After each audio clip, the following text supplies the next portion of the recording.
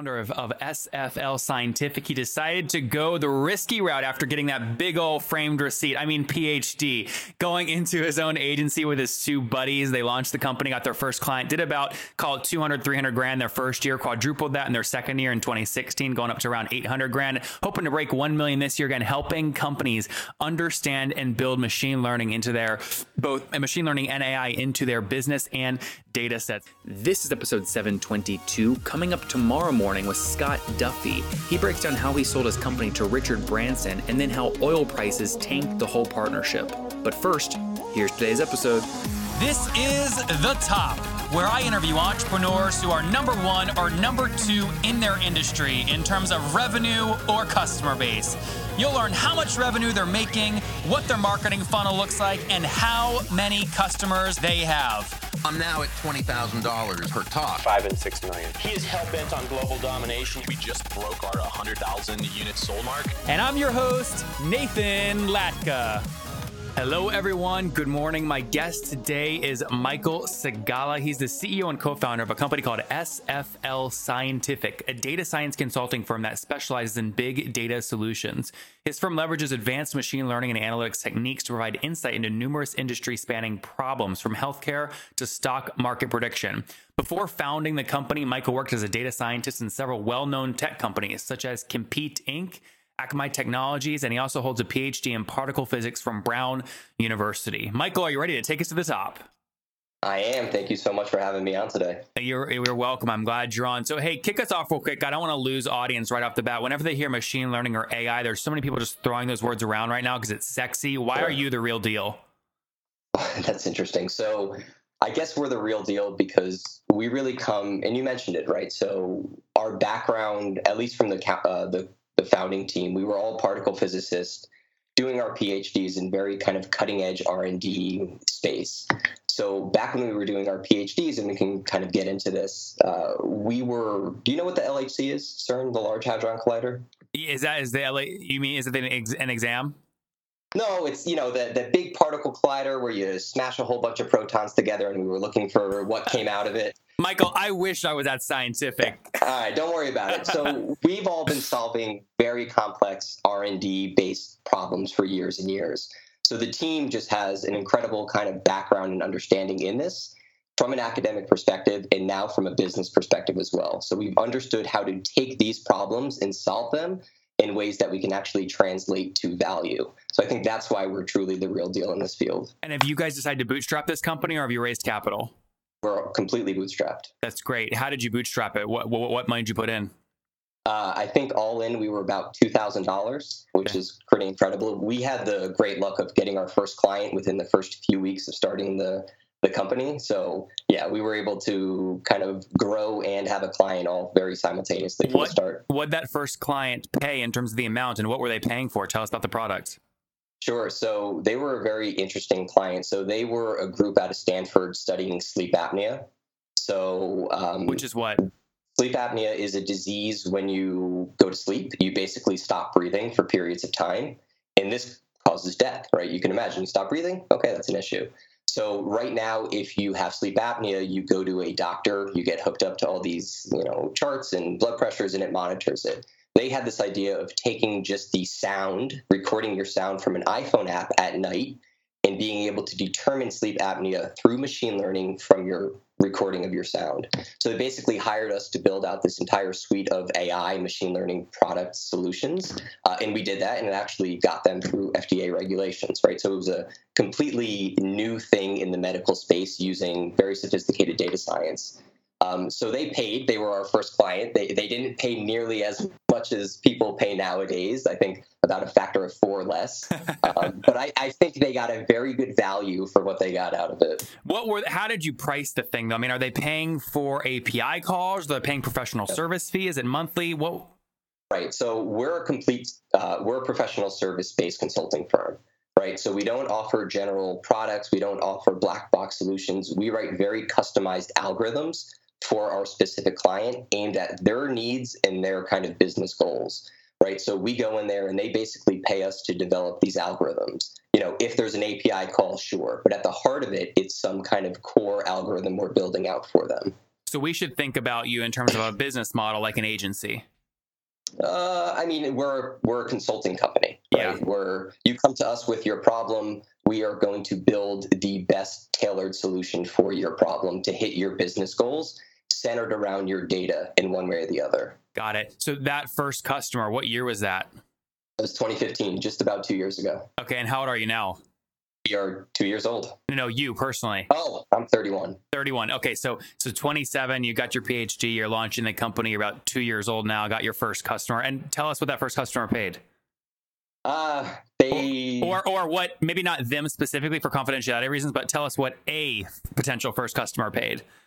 It depends. So we have customers that just want very high level scientific advisory, couple hours a month, no big deal. We have other clients that sign up for us for the first time that will staff 2 or 3 of our people for months. So you can imagine it could be from a couple thousand to a couple $100,000 worth of. So, there's really no typical client engagement yet, but you can kind of do some median around there and say, high 5-figure, low 6 figures is usually the typical kind of starting point for clients. And is that starting point from a time perspective? Is that a monthly cost or an annual cost or a 6-month cost or? So we do, especially on a lot of very high-level R&D based projects, it's very time and materials. It has to be very hourly because the dynamics of what we're doing is so R&D. It's hard to say this will take a month or a week or a year.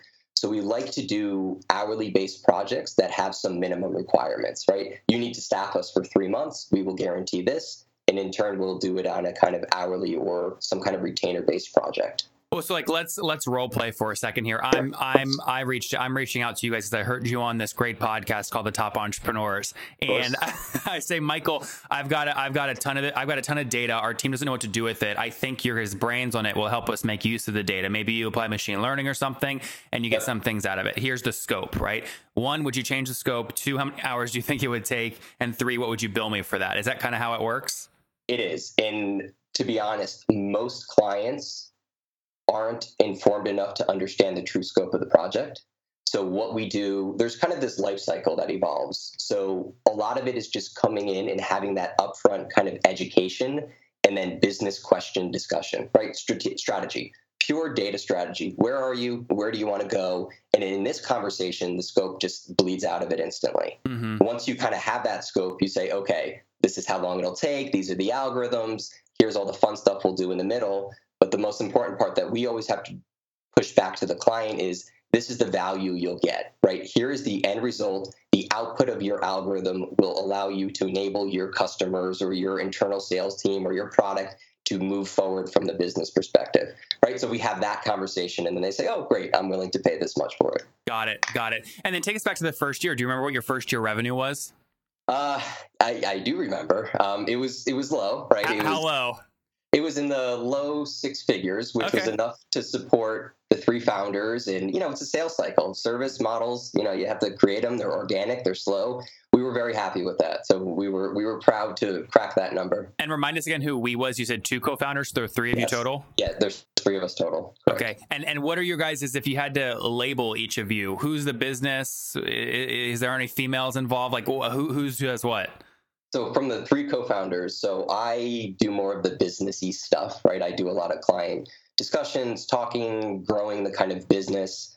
I have another co-founder who kind of mixes. He does a lot with me, but he's also extremely technical.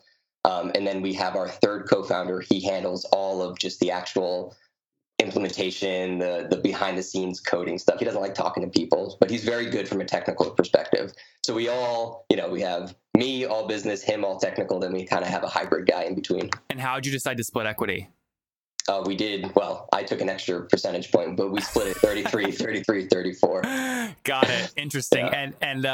And how do you, in an agency model like this, like a software company, it's easy to think about the potential exit, right? And then that's when the equity really matters. In an agency, sometimes, especially in this space, you guys could probably print a lot of money for yourselves, right? How do you just decide at the end of the year what to take out of the agency and pay yourself versus what you keep in to reinvest? So the first 2 years, right, because we've only had 2 technical tax seasons come up where this discussion is important. We invested a lot back into the company just so we can grow it, right? Because we have employees, we need to pay salaries and things. We need money in hand such that if a big client does come on, we can quickly spin up resources. So we've had some very low salary that, our wives said we need to maintain before we have to go get real jobs. Yeah. So what did your wife tell you? The real number? Yeah. It's low. It's Tell me. embarrassing low, right? It's No, like this 80K. Okay, good. Look, this is important stuff to Okay. understand, right? Like everyone goes through this discussion. It's my job I've got to ask that question, right? No, that's fine, right? That's 80K. That's to keep the lights on, pay the mortgage, Stay married. before she tells me to go get a real job. But then anything else we invest back into the company. That's amazing. And then in 2016, did you guys break $1 million? We almost did. So Okay. this year we will. But we quadrupled. From 2015, we quadrupled revenue, and this year we hope to quadruple revenue again. So like 2016, can I say like 800K is pretty accurate? Something like that? Pretty close. Okay. Yeah. And then 2017, you feel really good about breaking $1 million? Oh yeah, absolutely. Awesome. Well, do you think you'll quadruple again? I hope so. Good. I mean, we'll triple, and the goal, right, is if we quadruple, we'll all feel real nice. Yeah, that's great. And what are you guys at now in terms of employees? We have 10 full-time people now. So we're growing. We probably will bring on a couple more people by the end of the year, but it's all driven by our sales cycle, right? If we get a big client and they come out of the blue sometimes, and they want 3 people staffed for a year, sometimes you have to spin up resources really quick. So it's hard to estimate at this point, but maybe by the end of the year, we'll put another 2 or 4 people on staff. Yeah, this is where I've seen a huge weakness in agency models is you're so like, I imagine, I'm just guessing. Well, how many clients do you have? Are you working with like right now? To date, I think we're billing about a dozen concurrently. Okay, and true or false, don't name it, but is there a client that makes up more than 20% of your revenue? This single client? There is, and that's dangerous. Yeah. Right? We understand that very well. So that is my question. How are you managing that risk? And the risk, just for those listening, I've heard this pattern many times on the show. If that client cancels, then you have to cut 4 staff members, and then the current staff members don't know how long they're going to have jobs, so they get uneasy, and then you lose talent. So how do you mitigate that, Michael? So the beautiful thing is, not to say it will never happen. So we've never had a customer leave us yet or cut us. Knock on wood. Knock all the wood you can find. Start knocking. So we mitigate in a couple ways. So we have extremely talented people that don't just work in one small project. They can work across the entire landscape of data science. So if I do lose a client, there's tons of other opportunities for them working in. Another thing that we do to diversify the risk is we don't invest only in one problem or vertical. So our clients literally come from pharma, healthcare, insurance, cybersecurity, doesn't matter, right? We don't overly invest. And the important part of that is I worked for a company that had a similar type of model, but they invested very heavily into oil and gas. And then BP, their tanker hit something and they lost all the oil. They cut all the contractors. The company's dead, right? So we don't try to invest too heavily in one sector that might go under, right? So we try to diversify. So then how do you win clients from the agency that is just like you, that is only focused on that one sector? And their argument is, we're better at Michael because we only do one thing. No, that's easy. We prove value in a lot of... So I'll give you the short story. Well, maybe it's not too short, but it's informative.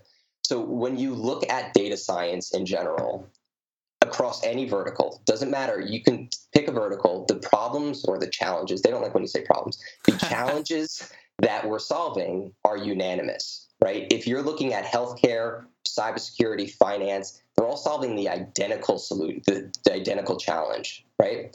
So we are very capable of understanding how to solve these across all these use cases or whatever, such that when somebody does push back and say, oh, I want somebody who's an expert in pharma, because I'm a pharma company, it's easy to very quickly show them how you're an expert in all these other domains and how they are exactly the same problem as you have and prove out that value very quickly to them. So it's just an education of saying, well, guys, you might think you're extremely unique, which you may be, but from a data science perspective, it's really not that big of a deal.